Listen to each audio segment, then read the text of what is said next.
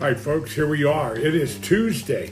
Man, Tuesday, the 26th of January. It is less than 60 days to spring. The weather will change. There's an old saying in Western Pennsylvania, usually say, wait 15 minutes and the weather will change. So it has been kind of crazy here. They predicted some chance of freezing rain last night, and fortunately it stayed above 35 degrees, and we didn't get any freezing rain here where I'm at. Good to see you today. This is Tom Young here. We're here for Money Ships, which is the podcast, the audio version of this Facebook Live. And we're going to talk today about visualization. We're going to talk about what's a dream book. A dream book? What is that? We're talking about working on exercising our thinking muscle, growing our business. What is your business?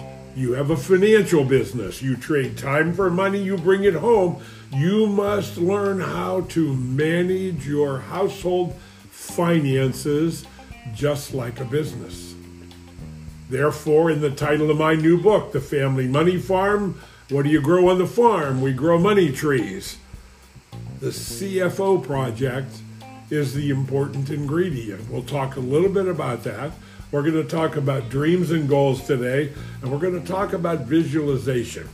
This is so important in the way that we see things and how they come into being. As we start every day on here, we want to offer our heartfelt prayers out there for everybody that has been affected by COVID in some way. And I truly believe that is a worldwide experience now, that it just happens everywhere. We will get this behind us.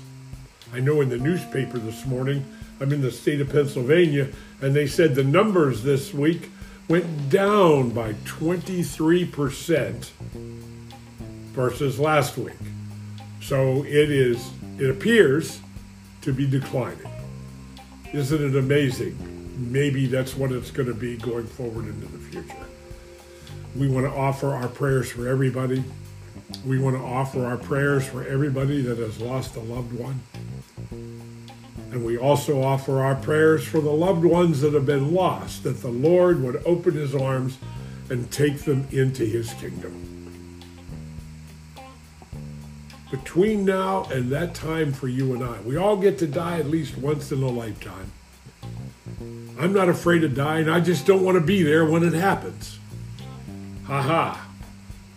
So as we talk about the blueprint, the rules of the financial world and how they make money and profit,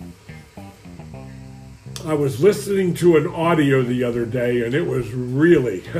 it was unique, because if you think about it, if you don't understand the Federal Reserve, now what is the Federal Reserve?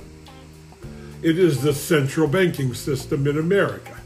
It came into being right around 1913, somewhere in that range. And it was a large group of so-called super wealthy people got together and formed a group.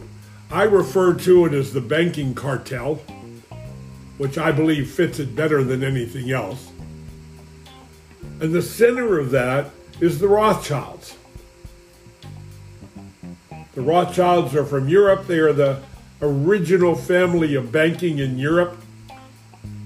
And I believe, my opinion, I've done some research for my book, The Family Money Farm, the CFO project, right here. There's some information in there about the Rothschilds. On one side of the conspiracy theory, it is believed they're worth $50+ trillion. On the other side, comparatively, they're broke. I don't know. I don't know how to equate that. But everything I read leads me to believe it's more towards the mega rich side in controlling the money.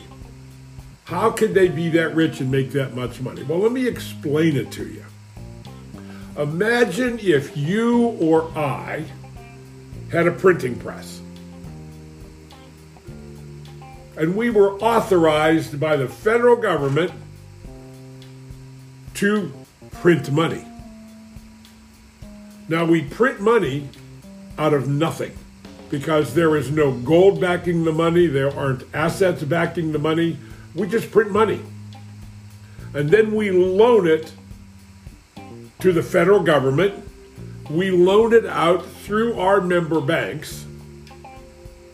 And everybody pays us interest. Whoa. Well, you mean I have to pay you interest on money that you printed out of nothing?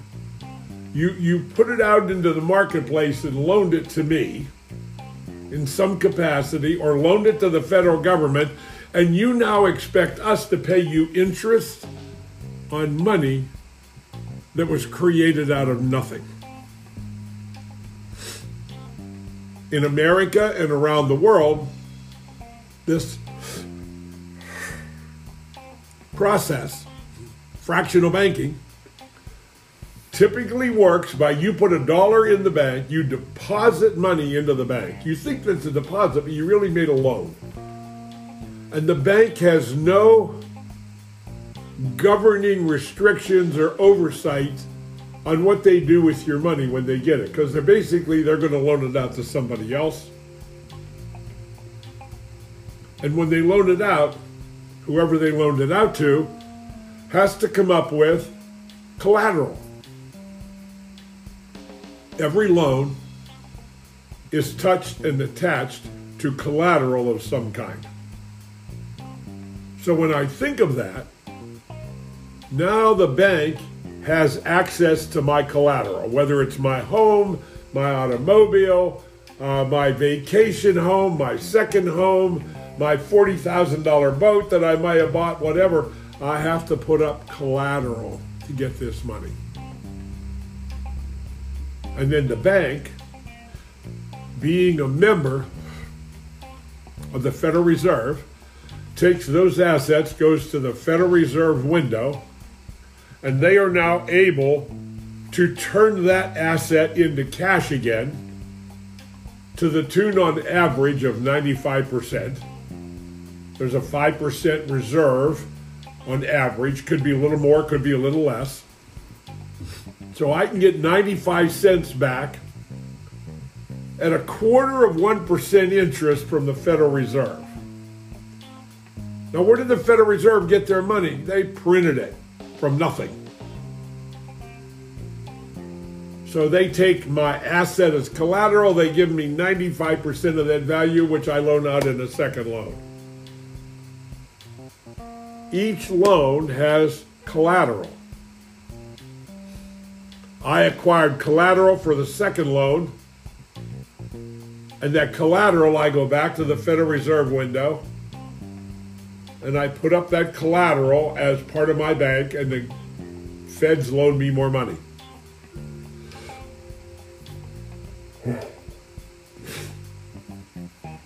At 1/4% interest. So you get the idea?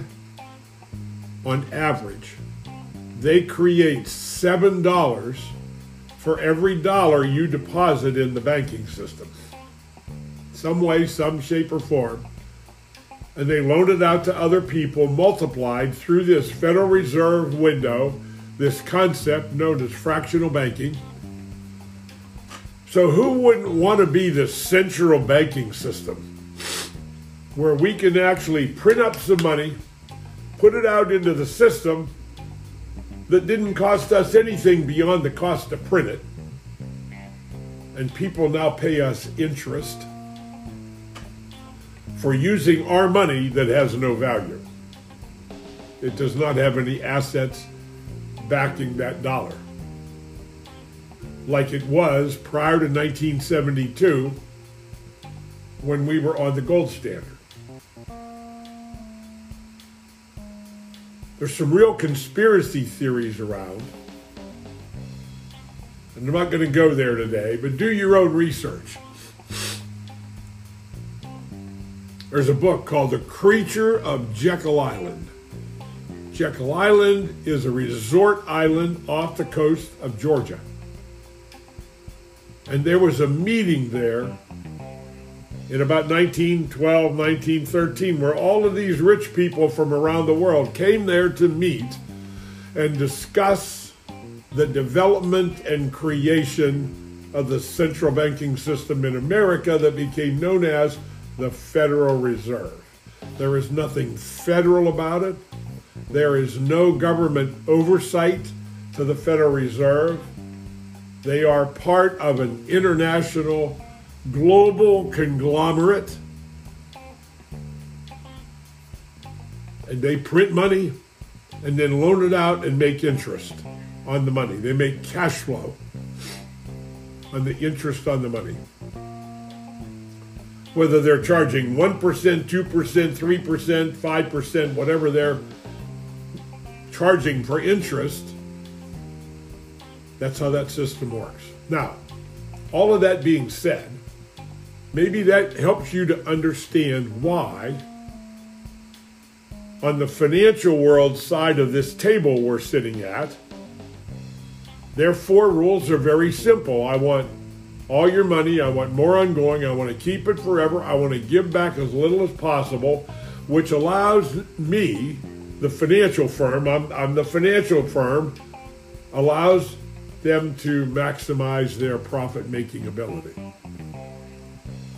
What you and I have to learn is how to take that table and spin it around and apply similar rules to your side of the equation.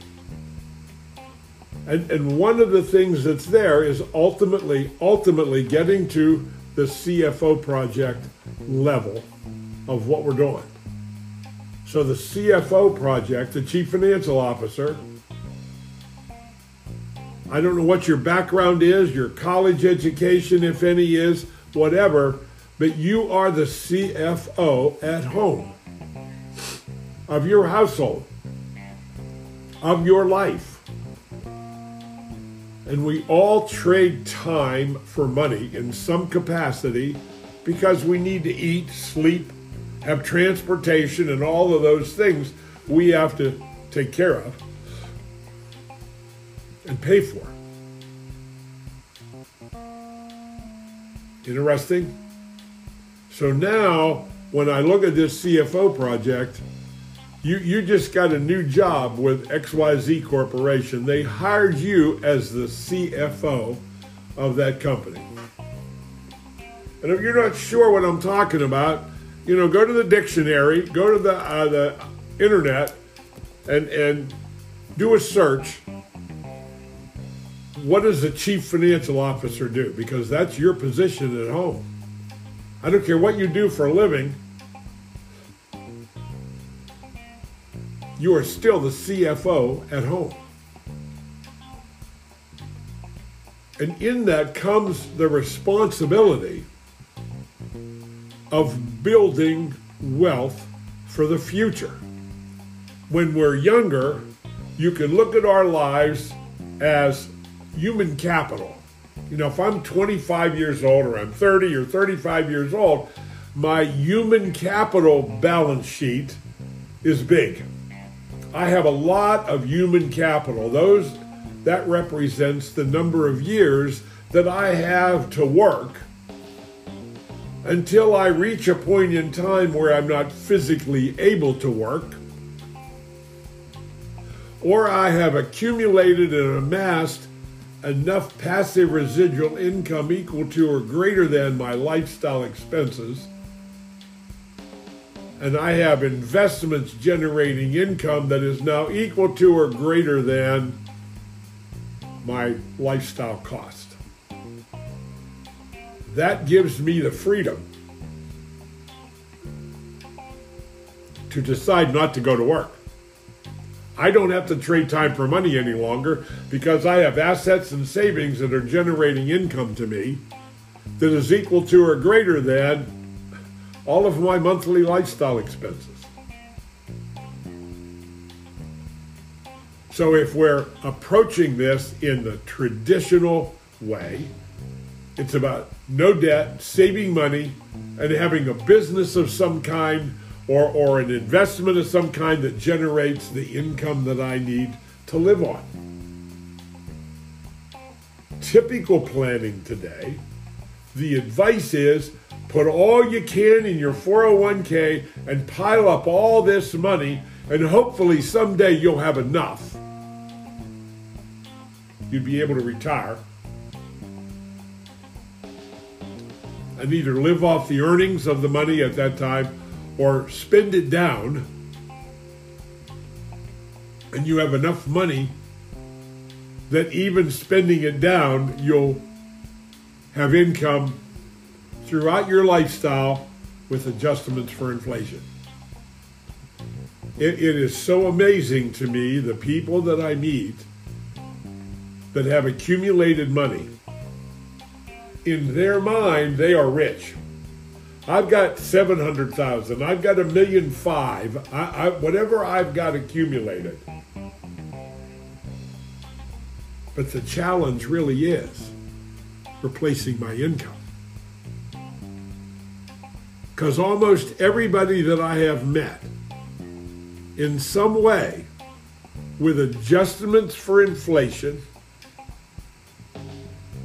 they're going to run out of money somewhere between 70 and 80. Well, how do I overcome that, Tom? Well, you have to do one of four things. Number one, you have to make more interest on your money. Number two, you have to save more money. Number three, you have to work longer. And number four, you have to reduce your lifestyle to fit what you've saved and accumulated. But here's the kicker question. How much do I have to accumulate? How much capital do I have to have? I need a number. Typical financial planning, you need to give them a number. You know, you're 52 years old or 58 years old, and you're starting to get serious about thinking about retirement. And the financial planner says, okay, Mr. Jones, what is the monthly income that you need at age 65 or age 67 or whatever it is, when that magic date for retirement, how much income are you going to need? Don't know. It's an unknown number. And even if you came up with a number today, it would be based on a lot of assumptions. And I don't know about you, but that word assume, if you break it apart, it makes an ass out of you and me. That's what it does. So having assumptions that are basically unfounded because they're not provable. That's why the only way and the only journey to retirement is saving money, 20% or more of your annual income, accumulating capital equal to half your annual income so you never have to run credit card balances or consumer debt, which causes leakage. It causes you to lose literally hundreds of thousands of dollars over your lifetime. Number three is no consumer debt, and if you have debt, you own it.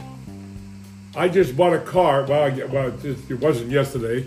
It's actually 2 years old now since I bought it. And I wrote a check and paid for it. I got the money out of my banking system, which is held by an insurance company in a whole life dividend-paying life insurance policy. And I made a loan from the insurance company. My policy was used as collateral, so my cash value still grows. I still earn dividends, even though I have a loan with the insurance company.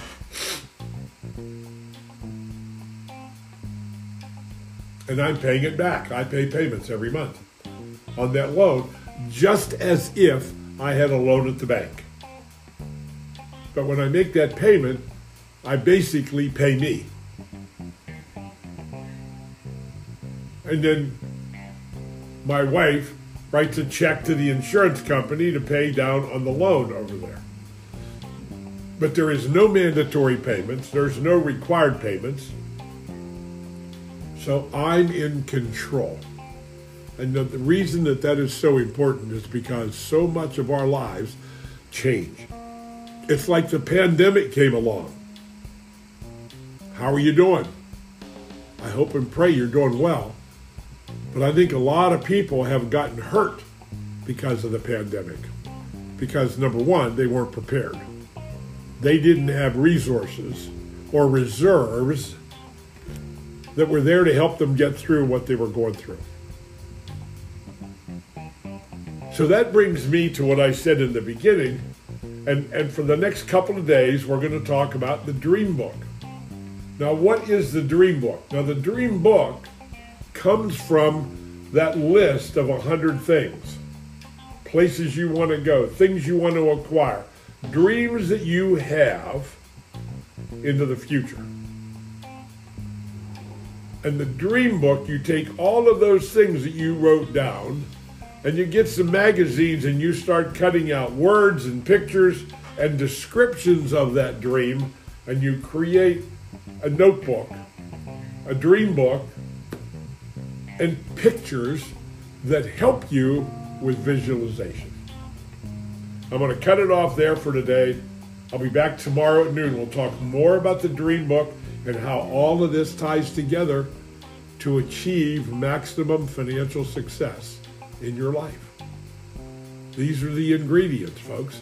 This is what it takes. Get my new book, The Family Money Farm, The CFO Project. Here it is. Get it at Amazon, Barnes & Noble. You can get it at my site. You can go to cfo-project.com up here. See it there? cfo-project.com. Put in your name and email address and you'll get an email, a link that will allow you to download a complete copy of my new book, The Family Money Farm. When you do that, another page will open up, and I will recommend that you begin investing in yourself. It will pay rewards beyond your expectation. God bless. We'll see you here tomorrow. Sorry I was kind of late today, but I was tied up in an appointment. God bless.